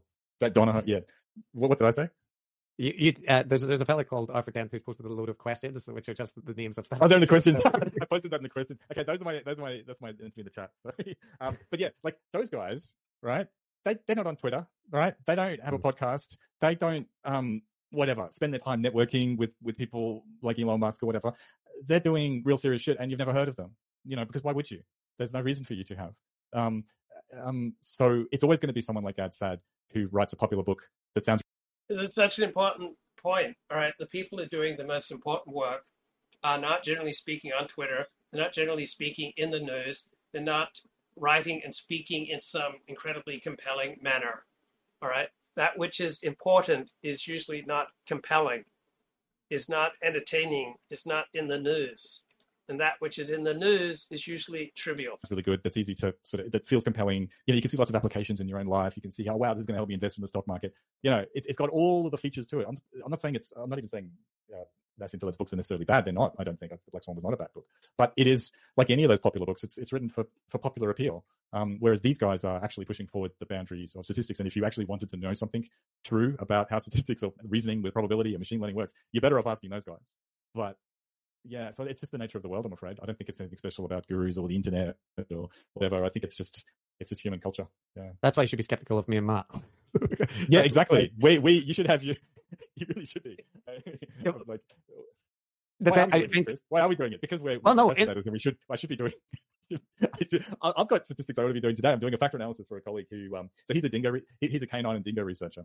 He's really into canines, and it's quite cool actually. Chris, he was telling me about how he was spending time out back with indigenous rangers and stuff. Anyway. Whenever you say, I work with a dingo, like blah blah blah, I'm just like, is that Australian slang, or is it actually like a dingo? No, dingoes. Yeah, he is a dingo researcher. That is possibly the most Australian job that exists. If he was just a wrangler, that would do it. But I feel that not to defend us. I can't hear you anymore. Wait, you've gone quiet. I can see now. I can see you, but I can't hear you. What's going on? The world is confused. Yeah, great. Trying to run a quality show. If I was going to do that, I'd do it, mainly in academic terms and like in papers, and then maybe talk about it. But he wants us to, fireball the like hot theories, and yeah, that's the kind of the fact that somebody wouldn't want to do that doesn't seem to be a possibility in that world. Yeah, it's true, and like mediocre is a relative term. I mean, like 99% more of academics are mediocre. Those names that I mentioned there are like sort of people that really stand out. But unless you're one of them, then you're still pretty mediocre. My H index is pretty good. It's bigger than Chris's. It's not too shabby from an academic, but I still definitely but yeah, like Chris said, like if I was to talk about gurus or narcissism or any of that stuff, or complementary alternative medicine or anti-vaccination attitudes, despite having done some research in that area, of course I'm going to be referring to the 99% of research that was done by other people, not me, right? Because there's probably 1,000 people in every one of those specialty areas. So to think that the random shit that you've done is like the linchpin, the smoking gun that just eliminates everything. No. So actually, like I said, I think our Garometer, even though it's pretty casual, we're not treating it like a research project, but it is informed by our knowledge of the literature. So that's what you can hope for, I think. But this guy, it's telling that when you see someone that presents themselves as this idea that I've got, this product I have, it isn't informed by the broader literature. It's actually me. I discovered all of this stuff. Everything I know about narcissism or anti-vaccination attitudes, I figured it out, right? Then that's, they're bullshitting. They have to. I do want to say as well that we had a conversation once, Matt, I'm sure you remember, where you were telling me excitedly about like a novel insight that you felt you had, like, connecting theoretical things. And if you recall, my response was to say, it's not novel, it's completely mundane in my field, this point. So it happens all the time, yeah. When you actually check, you have this great idea, you're like, what about this, and then you go and do a literature search and you go, shit. Or your co-host could tell you with a big freaking cheesy grin on his face. Do you remember what it was, Chris? What was it? It was just, like, I recall that it was essentially what the cultural evolution people in my field talk about, like the kind of intersection of the evolutionary nature of the mind and the cultural input. Like, I can't remember the specific of it, but I remember thinking all the cultural evolutionary say exactly what you just described, which was like, I think it was acknowledging the importance that like neurochemistry is playing in the way that culture is. I remember. Yeah, I think in that case I wasn't claiming it as a brilliant new insight. It was more I was trying to explain how I was a fan of evolutionary psychology, but also whatever. And what you're pointing at, Chris, is that I think psychologists in general haven't thought about culture as carefully as they probably should have. So they still fall into the trap of seeing it as like a dichotomy. They get very excited about like culture when anthropologists just never shut up about it. So it's much less. Like culture? What's this? This is the stuff that happens outside of an experimental laboratory. I understand there's some culture out there somewhere, but oh God, there was something that like came into my mind there, but it's gone out now. But in any case, I'm not accusing you of having. Oh yeah, I remember it now. I did a mini Viva for a student in the final year of their PhD, and in their thesis they had a section where they talked about the novel contribution of their thesis, and and essentially it was a repackaging of ableism beliefs or like possessions. So I pointed out that this is not a novel insight because there's a developed literature on like people using ideas for signaling. Now the thing is, academics love to do that. They love to tell other academics, actually, there's a whole literature that already exists. Let me help you out by pointing you in that direction. Yes. Yeah, because it shows that you knew about something and like it kind of steals the idea. So I that is a flip side as well. But like that's the kind of bizarre pleasure, because we got feedback on one person on the Adrian was pointing out, that there is an issue with like academic culture valorizing harsh criticism in a way that can be unpredictable and hurtful at times, and like kick out people who otherwise might make very relevant contributions just because the culture is a bit it can slip over into abuse and stuff like that, and it can. Like, they're completely right. So that, like, it shouldn't be. I seen stuff in Japan at some labs that was like, had people in tears and stuff like that, and it did feel unnecessary in lots of ways. But like, that's the thing. There's always there's good points and there's bad points, and this tendency to, like, I think the tendency towards point out that you're part of a bigger, like, ecosystem of researchers and so on, and that you're not, the lone Einstein. I actually think that's a good part that keeps people in check. So yeah, I think so too. Yeah, we could talk for hours. This is the mistake they all make. Everybody can't help but make that in attacking what these people do in the popular sphere on academic grounds and saying, actually, the way academia does it is it's just better. I'm sorry, it's more careful, it's more rigorous, it's more evidence based. It's not to say it's perfect. It's far from perfect. It's always highly imperfect. Just to give you an example of this, which is that it's often boring. If it's boring, then it's more likely to be true. Like a good example is the research culture in the specific field of gambling research, right? The sociology of it is this, right? You've got this situation where you've got this massive gambling industry, right? It is making just squillions of dollars, and a lot of those dollars are going to government in tax revenue. So there is, and then you have academics who generally sit outside that. So you have these different. Yeah, that's a great point. If it's boring, it's more likely true than if it's exciting. God forbid that I should break my NoFap. God forbid. Different sort of groups, right? You have a group of people that are researchers that take money, will take research funding from various agencies, might be connected to the gambling industry to one degree or another, and not surprisingly, they have a rather laid-back, individually focused kind of view. And then you have kind of the activist kind of researchers who have gotten really upset and outraged about the state of affairs and have sort of become like activist researchers, right? And that they have very, very, very strong views about how terrible gambling is and how we desperately need more gambling regulation. And they have that, obviously more kind of a left-right kind of. Hey, so you can get some aloe vera at the Tatum Garden Center. I want to tell you just my own personal experience with this lotion. It soothes, it cools, and it moisturizes, right? And it's fair dinkum dinky dye Aussie. So the Australian language has been influenced by Chinese terms. So fair dinkum, fair is obviously an Anglo-Saxon word, but dinkum is a Chinese word. And being gung-ho, right, that's a Chinese word. So we've got quite a few Chinese words. But anyway, back to aloe vera. Let's get dinky dye and fair dinkum. It's Australian. This is organically grown aloe vera in its purest form, all right? It's 98% pure inner leaf gel, and it's bursting with natural goodness. And it soothes and caresses. It's calming, it's soothing, it's moisturizing, and it's hydrating to the skin. This is nature's own skin balm, direct from the leaf. Direct from the leaf, guys. I can assure you it soothes, it cools, and it moisturizes. Dichotomy there. A lot of their research is actually good, actually very good, but I have seen stuff that is terribly bad, and I think it. And it's only $8.95 at the Tatum Garden Center. So get some now. It is susceptible to them over-egging it to some degree because they feel so strongly that it's a bad thing. And then you have people like me that we try to follow the evidence, but I have to admit over the years I have become probably a bit more biased myself. So you have that's the political sociology bleeds into it. It's not immune. It's not like there's this blue church of orthodoxy or people that are like just perfectly dispassionate and whatever. There's all kinds of different factions going on, but there is an undercurrent that links through all of it, which is where credibility does not rest on public popularity or how catchy your slogans are. There's a fair bit of reality testing, and I do see people basically changing their stances over the years as the evidence is coming in. So at least in the empirical field, this is in the empirical field.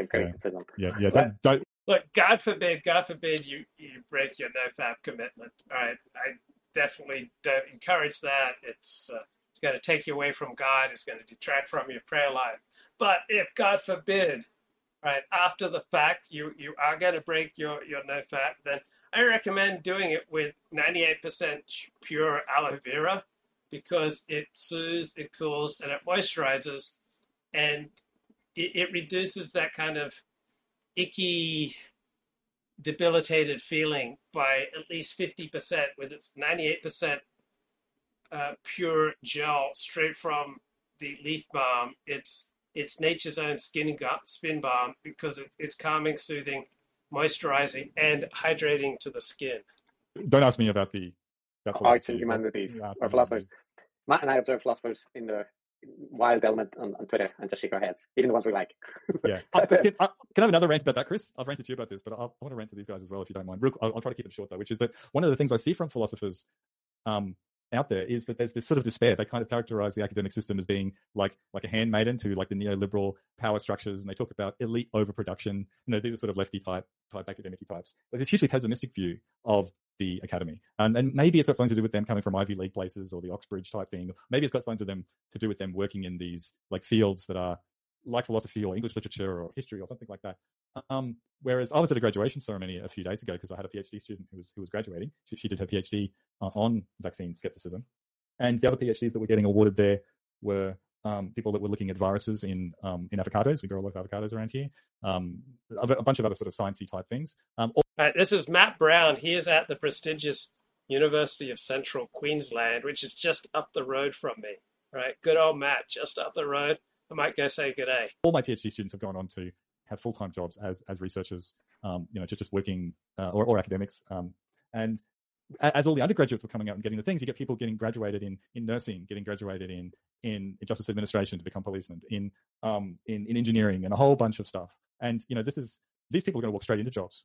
Like there is a shortage, a massive shortage of qualified, skilled people in an area like this. And it's it was good. It was nice. You see their families clapping, and these young people, for the most part, very very happy to be getting out there. And it's like, look, this is what a university does, right? It is like this is its business. I don't like both the sort of lefty kind of philosopher type despair over it being this just mere instrument of some neo-capitalist thing, or and the people like Jordan Peterson saying that it's all just a corrupt kind of thing with a whole bunch of wokeists, mentally masturbating to various types of intersectionality. Like that's not what. Maybe I don't know. Maybe that's what goes on in the Ivy League or in Oxbridge now. But that's not what goes on where I work, right? Yeah, at Oxbridge, the Ivy Leagues, at Harvard and Yale, they're all yanking themselves furiously in some satanic panic. Rubbing it out with 98% pure, aloe vera. But at the University of Central Queensland, when we graduate a PhD, man, we graduate them into fair dinkum jobs. We've got something wholesome going here. I just wanted to say that. Yeah. That was beautiful. That was really beautiful. Thanks, Matt. I appreciate it. Right, so Decoding the Gurus on Patreon, absolutely worth level 3, right? Tier 3, the highest tier, $10 a month. So much content. Centre right party, and they're a bunch of assholes. He doesn't like the Conservative Coalition. So yeah, in Australia. what did he talk about? I got an article here. He talked about Jordan Peterson speaking to some right wingers in minimalizing Australia. And I did it like very cursory digging because I saw he got some criticism for the kind of amount of money. So this is Chris Kavanagh talking about Bjorn Lomborg, who believes in climate change but is much less hysterical about it. And funding and stuff. And he said in some interview, like, all of our funding from my institution is like public, so you can go look. So I was like, okay, and had a look. And I pointed this out on Twitter, but he was receiving, like, his institution was receiving, like, say if it was receiving $1 million, his salary was like 600,000 of that, or 700,000. So I pay $5 a month for the Parrot Room, Mickey Carlson, Robert Wright. I spend $9 a month for Radix Journal on Substack, and I spend $10 a month for level 3 of Decoding the Gurus on Patreon. Of it. And you're just like, that's like, what is that? That is just people paying you to be you. And I was thinking, like, what's the equivalent? Like, where are the climate change scientists who? And did Luke discuss the book, The Holocaust Industry, Reflections on the Exploitation of Jewish Suffering, a 2000 book by Norman Finkelstein? So Norman Finkelstein frequently makes great points, but he's so hyperbolic, it just feels like he's shouting at you. So, yeah, there are good points in there. I welcome Norman Finkelstein's contributions to public discourse. He's just a little too over the top for my taste. But yeah, he makes his points in a very hyperbolic, strident way. He's like the half Galician of his genre. Who have that, right? Like, have an institution where 70 or 80% of income is just a six-figure or like high, six-figure. That's right, six-figure salary for them, like close to $1 million. it isn't, right? Like, and people point out like the head of the World Wildlife Fund or whatever, but like even those people who are getting paid a lot for being in top positions there, the like level of income of the whole institution is way higher than that. It's like it's not 70%. No. So, no. But the point in mentioning him is, of course, Jordan Peterson has had him on. Of course, Jordan Peterson cites him and other experts like him, and they talk about the corrupting influence of the scientific consensus and blah blah blah. The kind of stuff Jamie was also talking about with like COVID, but they never look at the incentives. Side. Yeah, if you were genuinely concerned about incentives and stuff. Yeah. And Abel says the American Jewish establishment, according to Norman Finkelstein, exploits the memory of the Nazi Holocaust for political and financial gain. To further Jewish and Israeli interests, the Holocaust industry has corrupted Jewish culture and the authentic memory of suffering. Well, I think it's just human nature here. Like, we all exploit everything we can get. Like, I've heard of blokes who exploit an interest in like Czechoslovakian poetry to get laid. Alicia, tell us more about your techniques with Central European women. I mean, we all exploit pretty much everything we can get to get as much as we can get with as little effort as possible. And when you encounter that rare person who isn't exploiting and manipulating, say, as much as average or as much as you do, that be grateful for them. Feel a sense of happiness and joy, and let your soul rejoice that you've met someone who's minimizing the exploitation angle and instead turns in fair dinkum hard work. Just a quick one. I'm going to slip this into the agenda, even though we should get back to the questions and invite people up. I've got to mention bloody Elon Musk. I've really come to hate that guy. Like, I've gone from being pretty oblivious to him to... Yeah, okay. He's not a fan of Elon Musk. We get it. Let's move on.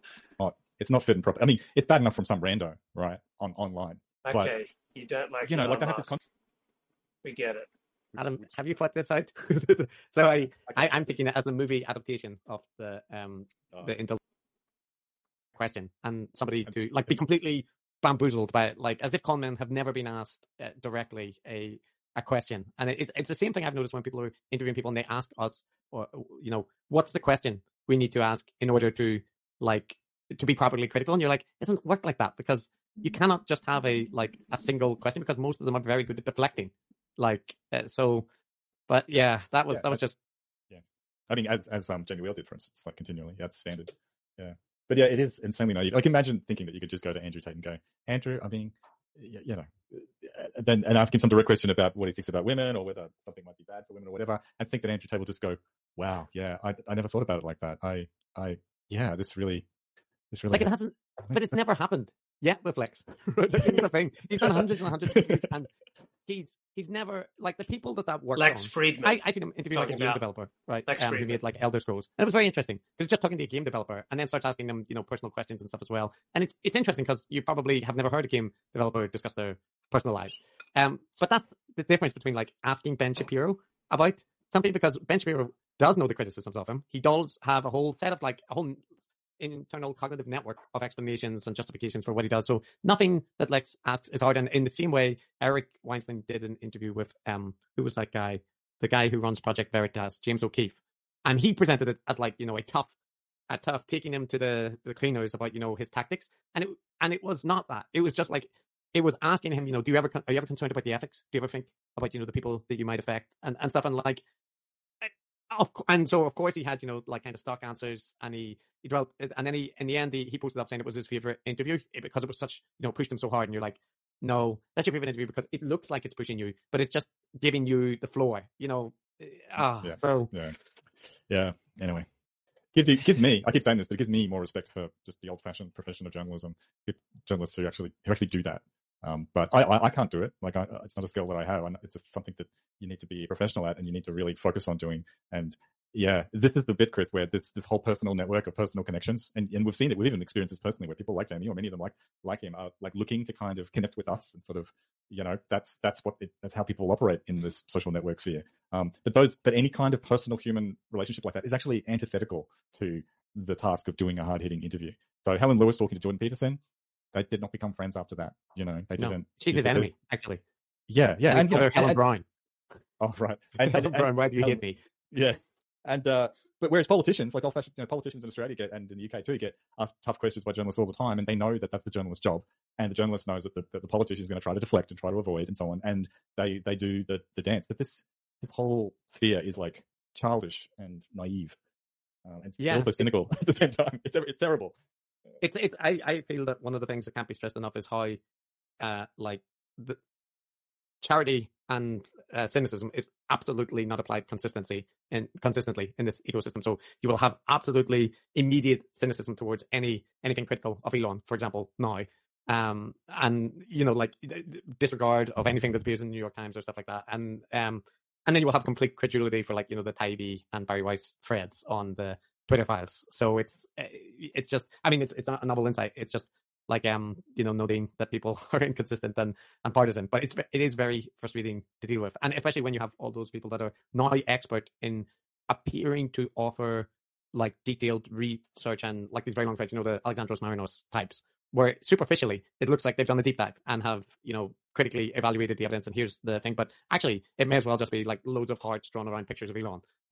So it is fundamentally the same content, just dressed up differently. Yeah. That's the thing, isn't it? It's still fake. Like it's like these softball palsy interviews dressed up as a hard-hitting interview. These like deep dive things, whereas in actual fact it's just a bunch of random conspiratorial facts googled in half an hour. And people like Brett and Heather pretending to be scientists. Like, yeah, there seems to be like a dumbification of everything, where fake versions of real things are being presented, and people seem to be taking them at face value. Like, Matt, have you paid attention to the Twitter files? I've tried to. No, not really. I've seen it. I'm trying to avoid it. Because that is just impressive to me as well. Like, there could be some things in it that you might be interested in, right? Like, why specifically the band Libs of TikTok, or like what it was, right? What specific decisions. But all of it is exactly what you would have anticipated, which is they're looking at things, debating how you apply the rules, and when there's a higher profile account, it is not a random moderator who takes the decision, right? Like, but that's presented as like revelations. Even the notion that they would have like that higher ups would have a say on whether Trump's account was suspended after January 2nd. You're like, but that was all in the open, or I mean, in the open insofar as, of course, that was an executive. Okay, so Decoding the Gurus, behind the Patreon paywall, they did a show on It's Always Sunny in Philadelphia, and it's kind of funny hearing these guys struggle with human nature, right? Because being on the left, these blokes have a hard time, coming to terms with human nature not being basically good. So the left views human nature as basically good and then gets corrupt by society. The right has the opposite perspective, that people are born not basically good, and then society, to varying degrees, is able to inculcate a more pro-social direction. So here, the Decoding the Gurus, a couple of center lefties talking with David Bizzaro, another bloke on the left, about the TV show It's Always Sunny in Philadelphia. Even the bad characters were like people, they were still wholesome, right? Dwight. So that struck me as like a different. So yeah, he's talking here about the difference between the British and the American versions of The Office. So the British TV is much darker. Australian TV is much darker. Australian and British films are much darker than American films. So you can look at the British version of The Office. It's a much darker show than the American version of The Office. Also, in American TV shows, people who do drugs or immoral forms of sex, such as adultery, they have to get punished very quickly. While in British TV shows, such as Kids, they can go a whole season without getting punished for their wickedness. Pulled it after a couple of seasons, and they really shouldn't. It's got a cult following. Has it got the same sense of humor? This is what you think? That like It's Always Sunny, a similar vibe? No, it's different. It's just a good example of how sort of diverse, I guess. I hate that word, but it is. You hate diversity. You're always really against that. The cast looks pretty white to me, I gotta say, as I'm looking at what's the name of that short hairy guy? He's very Galifianakis. Galifianakis. It's got Galifianakis in it. How can it not be good? Trust me, it's good.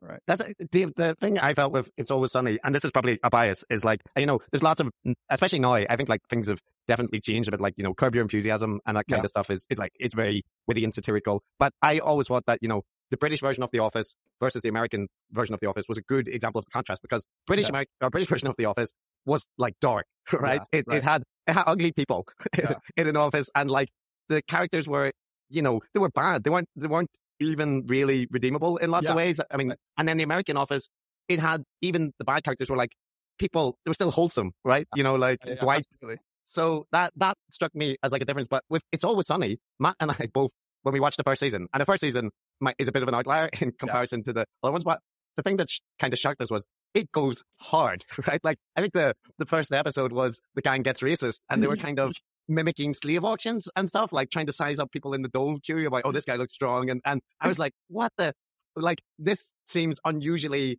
not PC for my view of like American comedy. And I was kind of wondering how they didn't get in more trouble for the stuff that they were doing. I subsequently found out they did get in a little bit of trouble, but not as much as they should, given cultural sensitivities. I mean, what trouble did they get into? I know that they're like Hulu took down some of the blackface episodes. That's the main thing, is the blackface episodes, and I've subsequently consumed the podcast where they talk about previous episodes. Well, I haven't, but my wife has. She's an avid listener. It's very good. It's very good, and it's also very nice to find out that they're very, like, in some ways they are just versions of the character. You know, like it's like it's not based on nothing. And but them talking about earlier episodes where some of the jokes are, you know, close. Like there's an episode where they just say retard all the time, and they're now more, you know, feeling that they wouldn't do that now, and maybe they shouldn't have done it then. But they also highlight that, like, you know, those episodes that got took down with the blackface ones, there's so much worse stuff in the other episodes that are up, and I felt like that, because like that episode I'm talking about, I felt that one is much more closer to the bone in like racial insensitivity jokes than the one where they parody Lethal Weapon. Like, right. The Lethal Weapon parody is not even trying to be racist, right? It's just the gag is simply that they're making a shitty Lethal Weapon remake, and obviously there's no black person to play the Danny Glover role, so they switch it back and forth. See, like, because to me, I didn't actually really look at it, the blackface thing, but, you know, there is this thing where, you know, what's it called, Tropic Thunder, where Robert Downey, you know, did blackface, but was mocking it, right? That was the whole thing. That movie was very good to me, and it was very clear. This is making fun of this thing that happened, and now I've since learned that, like, Tropic Thunder, people are a bit, you know, they're unsure about it, and Robert Downey Jr. is sensitive about talking about it and stuff. And I was like, but it's obviously lampooning that. It's so, but it seems to have become like a really, like, it's just now a complete red line in the American zeitgeist. Like, you can't even mock it. It's become sacred in the way that you is resistance to levels, right? Like, it's like saying bomb on a plane. You can't say that you don't have a bomb on the plane. But look, I mean, Chris obviously is just attracted to the culture war flashpoints. You just can't help yourself, can you, mate? I want to ask you guys, because we could talk about all the funny scenes and they're always playing through my head, but we shouldn't do that. That would be boring. That's right. You shouldn't. We told you not to do that. We're going to do it a bit. We're going to get this. But my question, so what do you reckon is below that? So yes, it's very edgy. Yes, it's all about how they're such terrible people, maybe sociopaths or whatever, and that's where a lot of the humor comes from. But what do you guys think? Can you think of anything about it that makes it good at like a deeper level, apart from, you know, pressing those cultural war or those non-PC things, or just the thrill of you know, being a fly on the wall with these terrible, terrible people? What about it is interesting to you in a deeper sense? Yeah. So I'll jump in and say, I actually don't. I think that to the extent that it's successful, it's not because at all it's like dealing with the hot button issues. They have some episodes like that, but that's not. Actually, those are worse. Yeah, those are not, like, when they try to tackle some of that stuff. Right. It's when the humor is incidentally racist. It's kind of funny, but if they try to make it about that, it's so I've given this a lot of thought, and I think that there is something that is deeply attractive to watch from afar about people who are completely and totally selfish individuals. And my theory that I'm working on as we speak is that you both may have, I don't know, talked to your students about psychopathy at some point. I don't know if you've ever. People love that stuff. People are fascinated by it, and I've always thought that it's because what a psychopath seems to have is a kind of freedom that we don't have, that maybe we wouldn't even want, but nonetheless one that's kind of fun to think about. And that is the freedom from actually caring about any other human being, right? Like, you know, as they say, we live in a society. we have to treat other people a certain way, or else we'll get in a lot of trouble. And here we have this fantasy play of a cast of characters who somehow manage to maintain a social connection to each other, but be absolutely 100% egotistical, you know? And that's not what makes it funny, but I think that's what makes it the central conceit of the show is that. I mean, to some extent, Seinfeld is that, but this is like Seinfeld on crack. And I feel the same way, that, you know, actually. So what I find funny here is you got three lefties who are unable to admit that human nature is not basically good.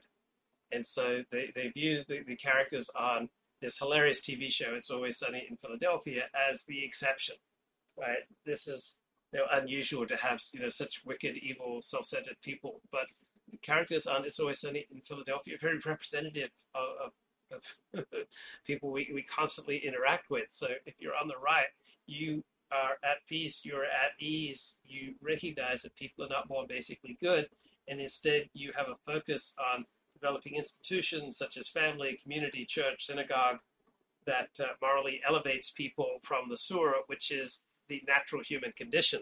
But here you've got three lefties trying to avoid facing the fact that human nature is not basically good. I think it's really mostly the later episodes that kind of, on some occasions, try to delve into like the bathroom issue or like when it's okay to say certain words and stuff. And those are the weaker episodes to me, like when they try to really extract a moral message. I much prefer the episodes where it kind of ends with them acknowledging nothing was learned and nobody is good in this. And I think when we were talking about their podcast, right, and the fact that obviously they're not terrible people, they're very thoughtful and funny people, but they are like taking elements of their personality and like they kind of unleashing it. If you were just an ego monster, if you just let the worst and just dialed everything up, what would it be like? And I think part of the reason it's so enjoyable is because when people are poking fun and they are doing it, self-aware, like they are so self-aware of their flaws as people, and they talk very openly about how actors are all narcissists and they just all want attention all the time, and they're kind of joking at each other about how they all have these psychological problems that make them need to get attention. But I think it's that they are able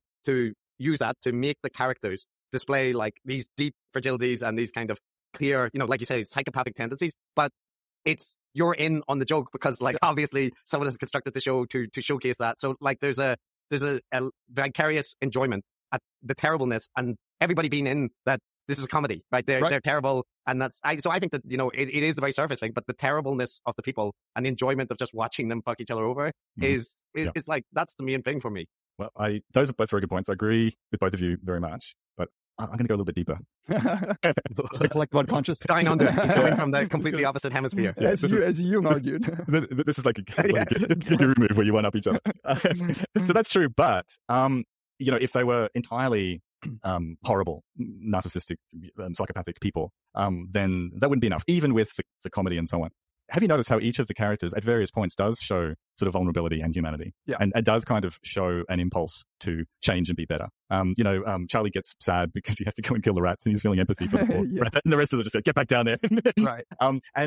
Dennis, everyone, as everyone knows, he's this, wonderful, wonderful portrayal of this narcissistic sociopath. But at points, he talks about having this, deep hole in his heart that needs to be filled and so on. And his God hole. His God hole, yeah, that's it. And the rest of them, again, of course, straight away, slap him around. And so they have this awful codependent relationship where they're preventing each other from ever changing or evolving or getting better. And they're all desperate for success and recognition in the world. Like they want Patty's Pop to be successful. They want to make a movie. They want to do these things, but they can't because they can't change. So this is talking about the TV show It's Always Sunny in Philadelphia. I think it's the funniest show on TV, funniest show in the past 10 years. Even though they have the impulse to change. And so for the sort of cool thing about it, for me sort of sitting underneath it, is that they're all kind of living in this eternal moment which just keeps going, like this slightly buzzed eternal moment. I like what you said about them. Sorry, them all keeping each other down. It's a constant. You're right. They show humanity, and it would probably not work if they never showed those vulnerabilities. But it's as if nobody can grow because they're all in some sort of twisted codependent relationships where if any one of them grows, they would realize that they probably shouldn't have these people around. Yeah. The only thing I was thinking, Matt, and it kind of calls back to part of why. I think it's much more common feeling in America that the people you're around are holding you down. So in Australia, there's much more veneration and respect for mateship. And so it's quite the rare Australian who complains that his mates are holding him down, that the people around him are holding him down. So America is much more respectful of, worshipful of the individual trying to be everything he can be and discarding, anyone around him who holds him back. This is comparatively much less common attitude in Australia. I think it appeals so much is, and in collective states generally. right? There are individualist cultures and there are corporate cultures. So compared to Japan and China, Australia is individualist. Compared to the United States, Australia is a corporate culture. Like I enjoyed Friends a lot when it came out, right? Like, and it's also like witty and sarcastic, right? But there is this element of like, these are all beautiful people living in this like impossibly like large apartment in the middle of like, I don't know where it is, somewhere in New York, but Manhattan, right? But It's Always Sunny is a dive bar with people like living in rat-infested houses and sleeping together. And I like the fact that it was focusing on this part of America and part of, all societies that exists, the kind of like, not like just people scraping by, but like kind of lower class and not reveling in that as being uplifting necessarily. More like there's a lot of things about, getting wasted and taking drugs being normalized. And that speaks to me as a fun house mirror of Friends. Right. And I feel like saying, like, if anybody's not watched this, don't be put off by the fact, like, they're not just edgelords making risky comedy for the sake of it. It's very important, I think, to the character. It's very important to understand that the characters, when they do, like when Dee puts on Puerto Rican face and acts like Puerto Rican, the joke is that she is so self-involved that she herself cannot see how this is offensive. Yeah. That's the joke. Like the theme of the whole thing is that these people, when they need some self-knowledge the most, they fail profoundly. And so, and the same with the joke about doing the Lethal Weapon movies. That one of them dresses up like Danny Glover is almost beside the point. They think that they can make a good movie. That's the joke. Like they really, really are like, oh yeah, like we should do that. Like they try to seek financing and they make a good movie. Like that's the joke. I completely agree. Like that's the thing. It's all character-based humor. And even though they do a lot of sort of topical, politically adjacent stuff, like for instance, the gun issue, right. Like they're not making any edgy comment about the actual issue, right? It's just a stage for them to show how none of them did any research whatsoever. None of them understand the issue. They just dive into it, completely certain that they're right. Right. It's about them. It's always about them. In the narrow sense and in the meta sense, it's really just about them. I mean, and it's important to the plot. I love when Danny DeVito came on in season 2 or whatever, which I was shocked that, but he was a fan. But I love that Danny DeVito. I just think it's hilarious that these three lefties think that the behavior shown on It's Always Sunny in Philadelphia is somehow the exception, is aberrant in society, that most people are not like this, that this is an unusual group of sociopaths. I think that the behavior and the selfishness displayed in this hilarious comedy, It's Always Sunny in Philadelphia, is more often true than not. So I'm beating the dead stick, but if you're a trad, right, you don't expect human nature to be basically good. DeVito's character allows them to bankroll some of these silly schemes, right? Like it was very important that somebody somehow have access to money. And of course, Danny DeVito's character, Frank, is very wealthy, but lives in squalor in what can only be described as like a tenement house from the early 1900s in New York, like just absolute squalor, chooses to sleep on the same pull-out sofa with Charlie. Their relationship is actually one of my favorites. Yeah, it's so good. Yeah, like there's like I said, like it works because it's so horrible, they're so terrible, but like with that relationship, there's a genuine tenderness. That's the word. Yeah. There's an aspect that relates to that I'm curious what both of you like, because there's episodes that are like more grounded, especially in the earlier seasons. Things are a bit more grounded, and it becomes more fantastical, right? Like they become able to survive things that they shouldn't and whatnot. But it goes sometimes into complete surrealness, right? Like and some of the like ancillary characters, like the McPoyle family, who are an antagonistic inbred family, and like. Okay, that's going to do it for me. I'm going to the beach. Talk to you later. Bye bye.